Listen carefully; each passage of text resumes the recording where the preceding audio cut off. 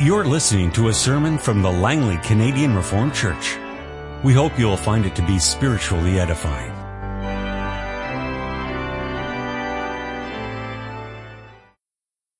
The scripture reading this afternoon, as well as the text for the sermon, is taken from Paul's letter to the church at Corinth, 1 Corinthians chapter 9.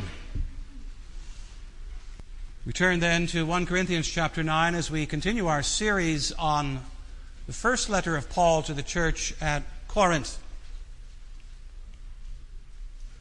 Listen then to the word of our God as it comes to us through the Apostle Paul. Am I not free? Am I not an apostle? Have I not seen Jesus our Lord?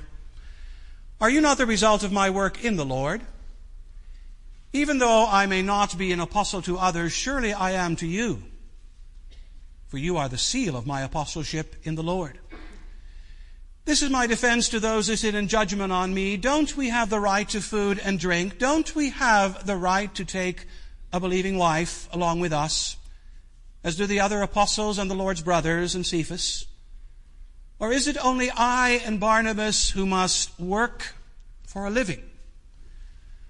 Who serves as a soldier at his own expense? Who plants a vineyard and does not eat of its grapes? Who tends a flock and does not drink of the milk? Do I say this merely from a human point of view? Doesn't the law say the same thing? For it is written in the law of Moses, do not muzzle an ox while it is treading out the grain. Is it about oxen that God is concerned? Surely he says this for us, doesn't he? Yes, this was written for us because when the plowman plows and the thresher threshes, they ought to do so in the hope of sharing in the harvest. If we have sown spiritual seed among you, is it too much if we reap a material harvest from you?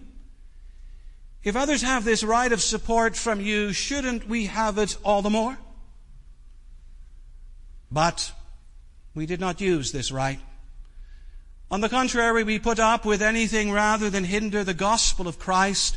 Don't you know that those who work in the temple get their food from the temple, and those who serve at the altar share in what is offered on the altar? In the same way, the Lord has commanded that those who preach the gospel should receive their living from the gospel. But I have not used any of these rights. And I am not writing this in the hope that you will do such things for me. I would rather die than have anyone deprive me of this boast. Yet when I preach the gospel, I cannot boast, for I am compelled to preach. Woe to me if I do not preach the gospel. If I preach voluntarily, I have a reward. If not voluntarily, I am simply discharging the trust committed to me. What then is my reward? Just this, that in preaching the gospel I may offer it free of charge, and so not make use of my rights in preaching it. Though I am free and belong to no man, I make myself a slave to everyone, to win as many as possible. To the Jews I became like a Jew to win the Jews. To those under the law, I became like one under the law, though I myself am not under the law, so as to win those under the law. To those not having the law, I became like one not having the law, though I am not free from God's law, but am under Christ's law, so as to win those not having the law. To the weak I became weak to win the weak. I have become all things to all men, so that by all possible means I might save some. I do all this for the sake of the gospel, that I may share in its blessings. Do you not know that in a race all the runners run, but only one gets the prize? Run in such a way as to get the prize. Everyone who competes in the games goes into strict training. They do it to get a crown that will not last. But we do it to get a crown that will last forever. Therefore I do not run like a man running aimlessly. I do not fight like a man beating the air. No, I beat my body and make it my slave, so that after I have preached to others, I myself will not be disqualified for the prize. Beloved congregation of our Lord and our Savior, Jesus Christ, sitting in church this morning, a strange thing happened. Pastor Bradenhoff mentioned someone in his introduction whom I also had in mind to mention to you this afternoon. Mr. David Dingwall. And no, this isn't Dingwall Sunday. I think that it happened is no accident, since we really don't believe in accidents, we believe in providence. But in any case, Pastor Bradenhoff was referring to lying and to whether or not Mr. Dingwall really had claimed a pack of gum as an expense account. Well, I want to turn our attention to something else that Mr. Dingwall said during his testimony before a House of Commons committee. It was about pensions and entitlement. Mr. Dingwall, as a former MP, has a pension, a rather generous one. Mr. Dingwall, as a cabinet minister, has another pension, also very generous, thanks to you and I. And now the question is whether Mr. Dingwall should receive yet another pension, this time from the Canadian Mint. And Mr. Dingwall was asked about that. And when he was challenged, he said very proudly and loudly, "I am entitled to my entitlement." In other words, it's mine. This is my right. I have every intention of taking it. And no doubt if the government will not give it, I'll talk to my lawyer, and you can't change my mind.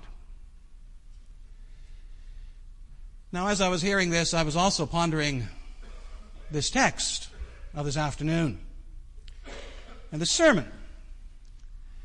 And I realized there is a world of difference between Mr. Dingwall and Mr. Paul. But there's also, some common ground here.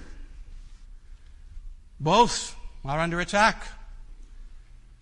Mr. Dingwall from his critics in Ottawa and elsewhere, and the Apostle Paul from his critics in Corinth. Both are being accused of not doing their job properly. Mr. Dingwall at the Canadian Mint in Winnipeg, and the Apostle Paul as an apostle of Jesus Christ. And both are being called to account for their actions. Mr. Dingwall for his spending, and the Apostle Paul for his ministry. And so there are some similarities. However, in the end, they only go so far. For where they part company is how they respond to their critics and how they defend their work. So you ask, how different is the Apostle Paul? And how does he handle his critics? Well, let's turn to our text of 1 Corinthians chapter 9, and I preached to you on the theme, Paul defends and clarifies his apostleship. And we'll see that he does so by speaking, first of all, about his provision, secondly, about his preaching, thirdly, about his program, and finally, about his prize. Now, beloved, ordinarily my text would be too long.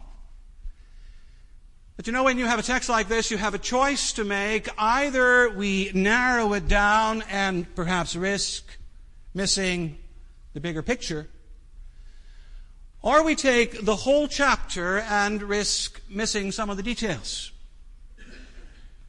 Well, this time I've chosen to take the latter approach.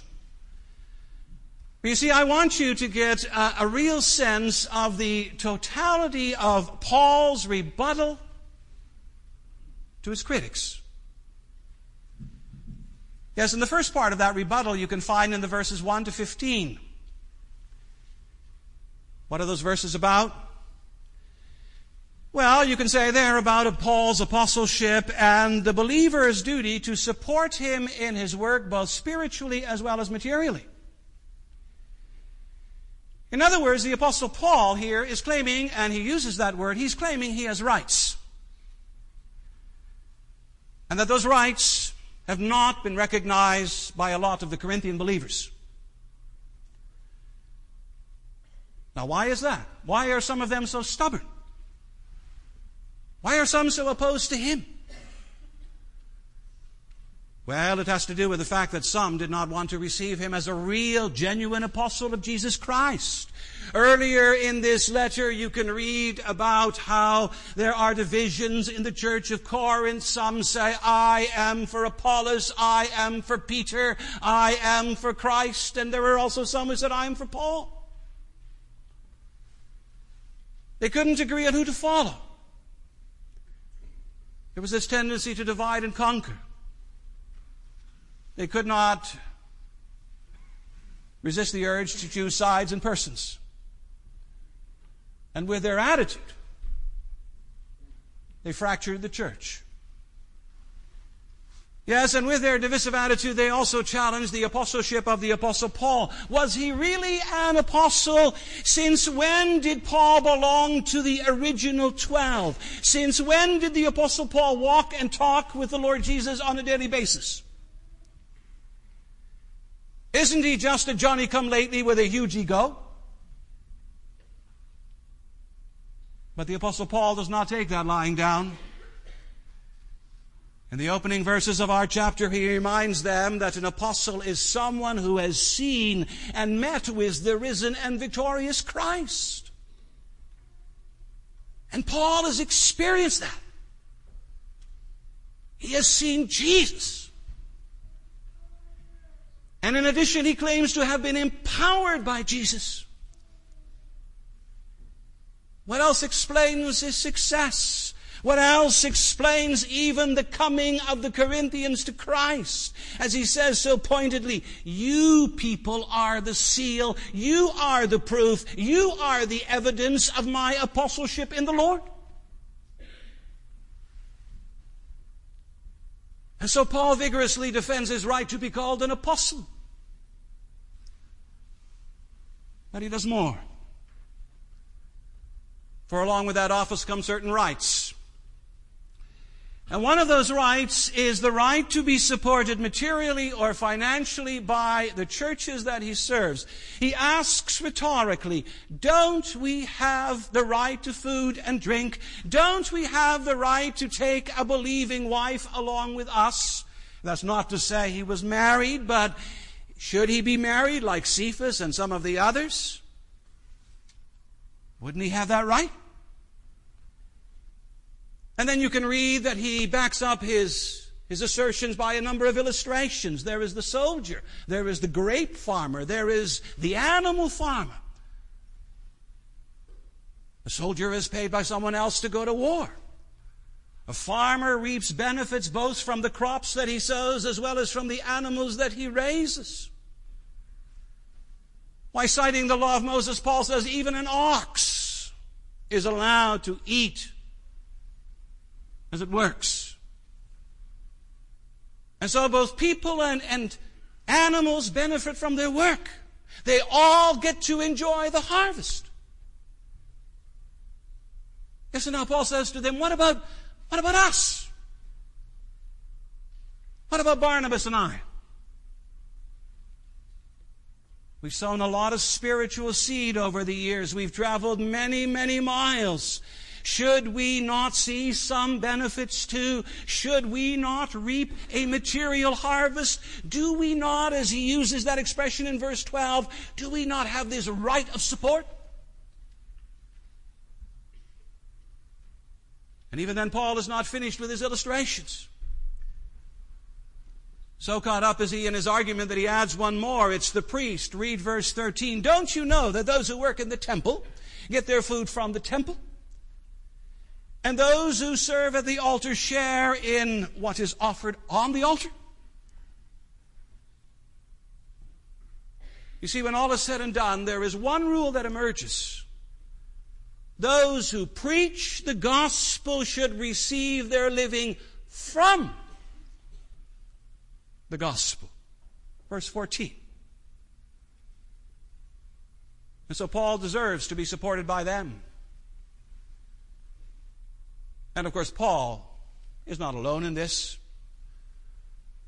All through the ages, this is why churches have supported their pastors. And that's not to say there is no place for a tent-making ministry as Paul was currently pursuing, but nevertheless, that's not the norm. The norm is that the bringers of the gospel live from the proceeds of the gospel. That's the general principle. And of course, in saying that, we're not going into all kinds of details. We're not saying how much should preachers be paid or what kind of benefits should they receive or not. In that regard, there are all kinds of questions and all kinds of other issues. And at the same time, I recognize as well there is a different kind of thinking out there. There are many churches who think, maybe they don't voice it, but who actually think it's good to pay their clergy badly because that'll keep them humble. And then there are churches who think that it's good to pay their church or their clergy very little because that'll help them to plant more churches. And there are churches who think that the minister be concerned with the spiritual side of life, will take care of the material. Only then why is it that the material usually ends up being very little? Different churches, different thoughts. Which is best? Well, I think that in our Canadian Reformed churches we have developed a view, the right view, that ministers should be provided for in such a way that they can live without due care or worry as they do their work. You can say that translates into not too little and not too much. Or if you will, it's the implementation of the advice of Agur, who writes in Proverbs 30, "Give me neither poverty nor riches." And so ministers deserve to be paid. And Paul and Barnabas too deserve to be paid. At considerable length and with various illustrations, Paul has proven his point. He should be supported. And the result of that rather long and intricate argument is that you all of a sudden then, towards the end of it, expect the Apostle Paul to say, "So pay me.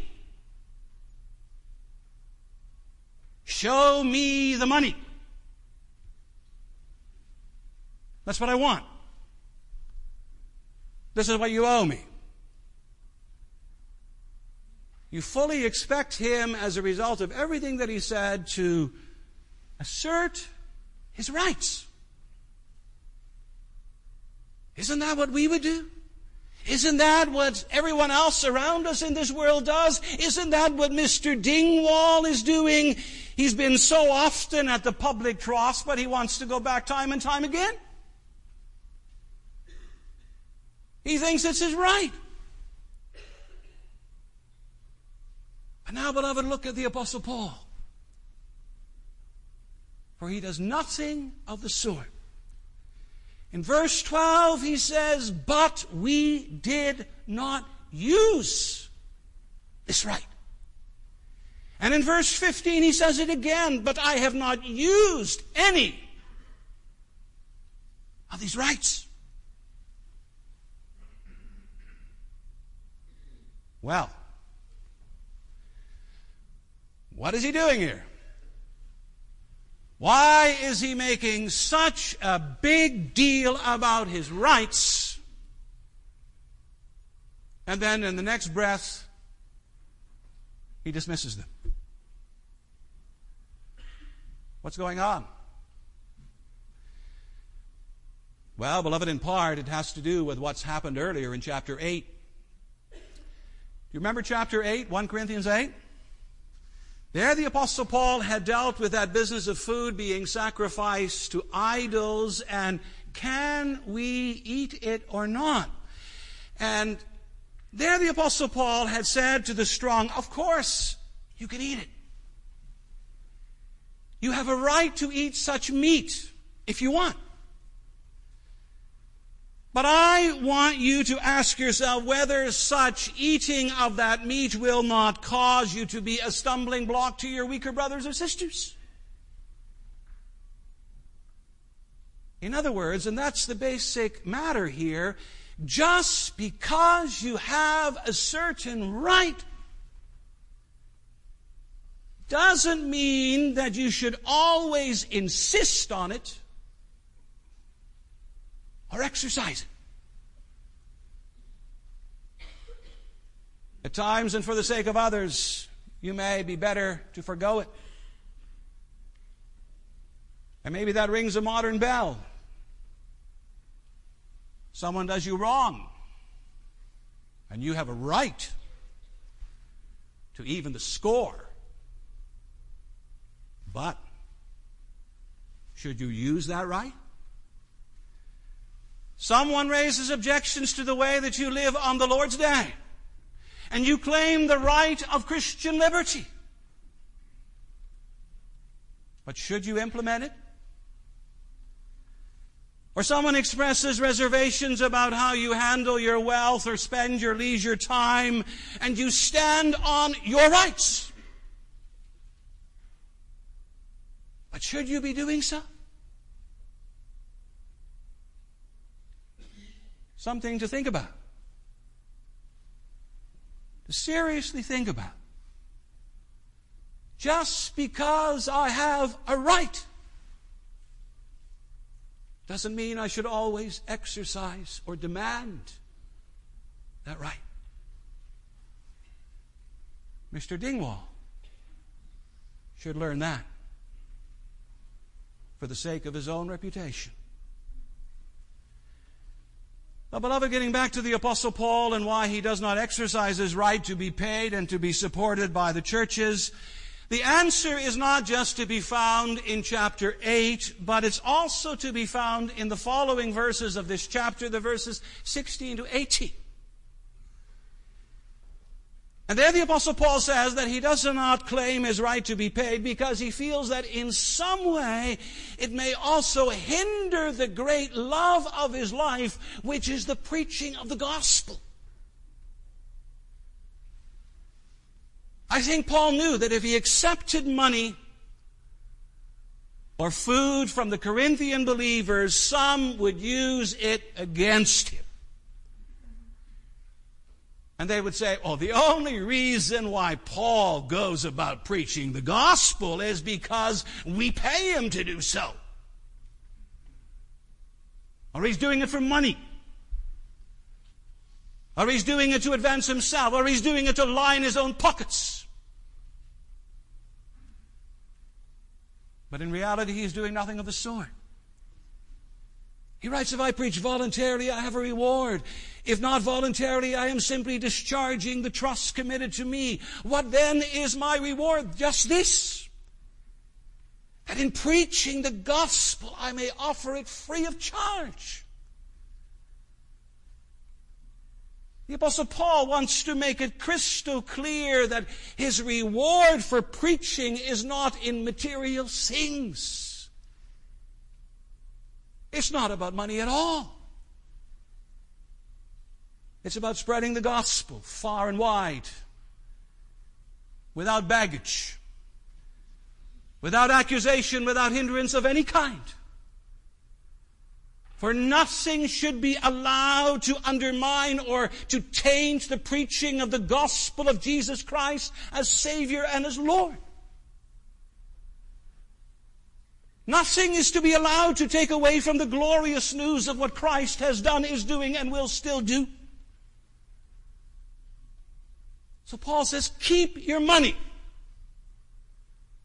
I have a right to it.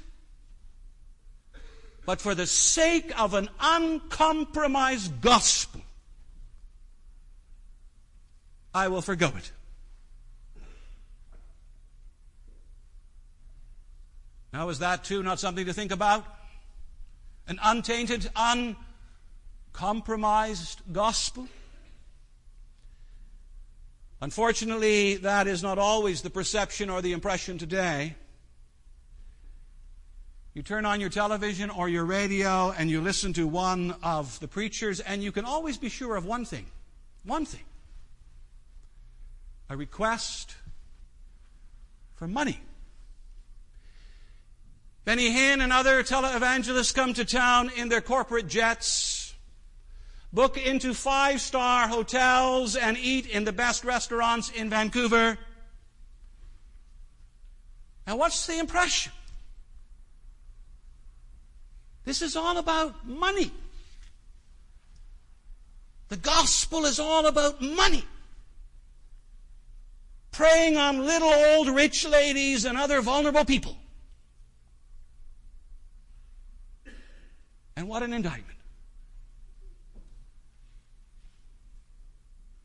How thankful I am that the Voice of the Church, although far from being the slickest broadcast in town, never begs for money. And how thankful I am that this pulpit is not being used as a bully box to constantly demand that you give. For the gospel is not about enriching preachers or churches.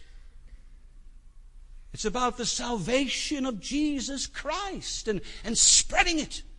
Unpolluted, untainted, undefiled, without baggage. And beloved, that's what Paul worked for, and longed for, and lived for. And so when it comes to the preaching of Christ, the Apostle Paul says, I'm free. No one can accuse me of underhanded ways or of ulterior motives. No one. But is he really free? No. For, beloved, while he's free from people's money, he is not free when it comes to the program and the agenda of his life. And what is that? Well, it's summed up best in verse 19, and in the words, I make myself a slave to everyone to win as many as possible. Paul's free, but yet he considers himself a slave. A slave to what? A slave to the gospel. A slave to winning others. 5 times that word win pops up in the verses 19 to 22. And it's good to remember that. Some years ago, I was at a general synod, and the translation of the Heidelberg Catechism was on the agenda. And then in the process of the discussion, one of my colleagues made a lot of noise about the last words of Answer 86, that by our godly walk we may win our neighbors for Christ. And he said we shouldn't use that word win, because it sounded too Arminian. As if we can somehow, in and of ourselves, use our powers of persuasion over our unbelieving neighbors to get them to believe in Christ. Now, I know, and I think you know what he was getting at, but still he was mistaken. For read these verses over and hear what Paul writes. To win as many as possible, verse 19. To win the Jews, verse 20. To win those under the law. To win those not having the law. To win the weak. Paul's program is to win, win, win. He wants to win at all costs. In order to win his fellow Jews, he kept going to the synagogue searching for opportunities. In order to win those Jews who kept very strictly to the provisions of the law relating to unclean and clean and special days, he would do the same thing among them. In order to win the Gentiles, he would accommodate himself to their culture and to their customs. In order to win the weak, he would live among them as someone who was poor, weak, and vulnerable. And perhaps his approach is best summarized by the words of verse 22, I have become all things to all men, so that by all possible means I might save some. Here, win has become save. The Apostle Paul wins to save. And so you ask, why then is 1 Corinthians 9 not listed among the biblical footnotes of answer 86? Perhaps that's something to add the next time the translation or edition of the Catechism is under discussion. But in addition, something else. Here are some great lessons to be learned for the spreading of the gospel. Number one, never come across in a conceited, superior, know-it-all kind of manner. And number two, always look for common ground between yourself and your hearers. And number three, respect those you are talking to and dealing with. And number four, acquaint yourself with their culture and their outlooks and their needs. And number five, pray for openings to bring the gospel message. For, beloved, the gospel needs to go out. And here the Apostle Paul shows us how we too can contribute to its spread and to its advancement. For it are not just ancient apostles who are in the business of winning. We all are. We all have a prophetic calling, don't we? Evangelism is not allowed to become simply the hobby of a few. No, it must be an integral part of the Christian life of each and every one of us. Or as the Catechism makes so very clear, it plays a vital role in how we express our thankfulness to God. One of the proofs that you really and truly are a thankful, grateful disciple of Jesus Christ. One of the proofs that you really have been bowled over by the grace of God is that you go out of your way to win others for the Lord. Yes, and if we realize this and are active in this, we're also into something else. You may call it spiritual athletics, if you like. For look, in the last verses of our chapter, the Apostle Paul writes about a race and a prize. And he says the Christian life is actually like a race. The moment we are won over to Christ, the running begins, and it doesn't stop. The training, the competition, the running, it's all a continuous affair. There is this constant calling to live a holy life and to live a life that advertises Christ. You see, the Apostle Paul says this is not an aimless life. This is not a confused life. This is not a muddled life. No, this is a focused life.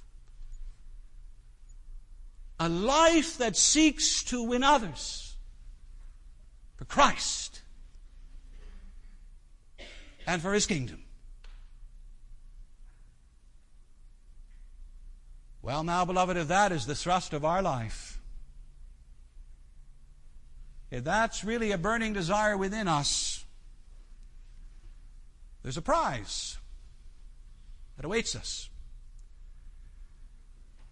Paul speaks repeatedly about it here. He speaks about it elsewhere.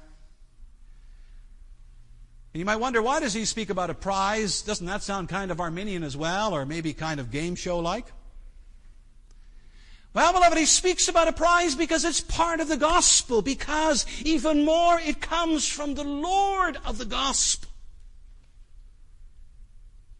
Do you remember what the risen Christ wrote to the 7 churches of Asia Minor? 7 letters.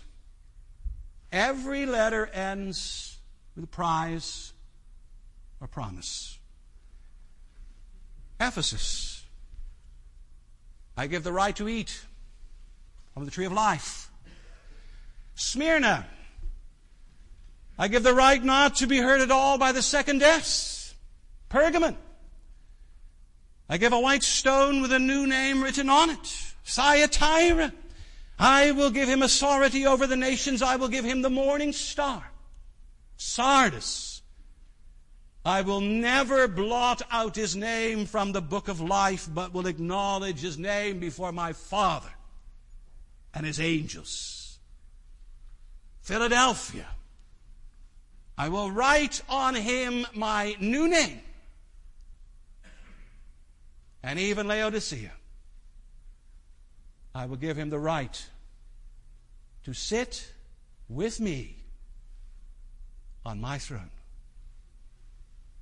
7 churches, 7 promises, and together those promises make for an incomprehensible, glorious prize.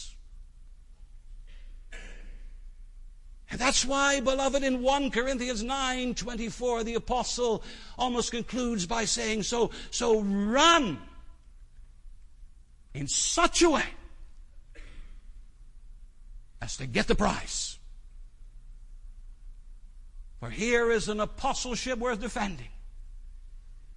Here's a gospel worth spreading.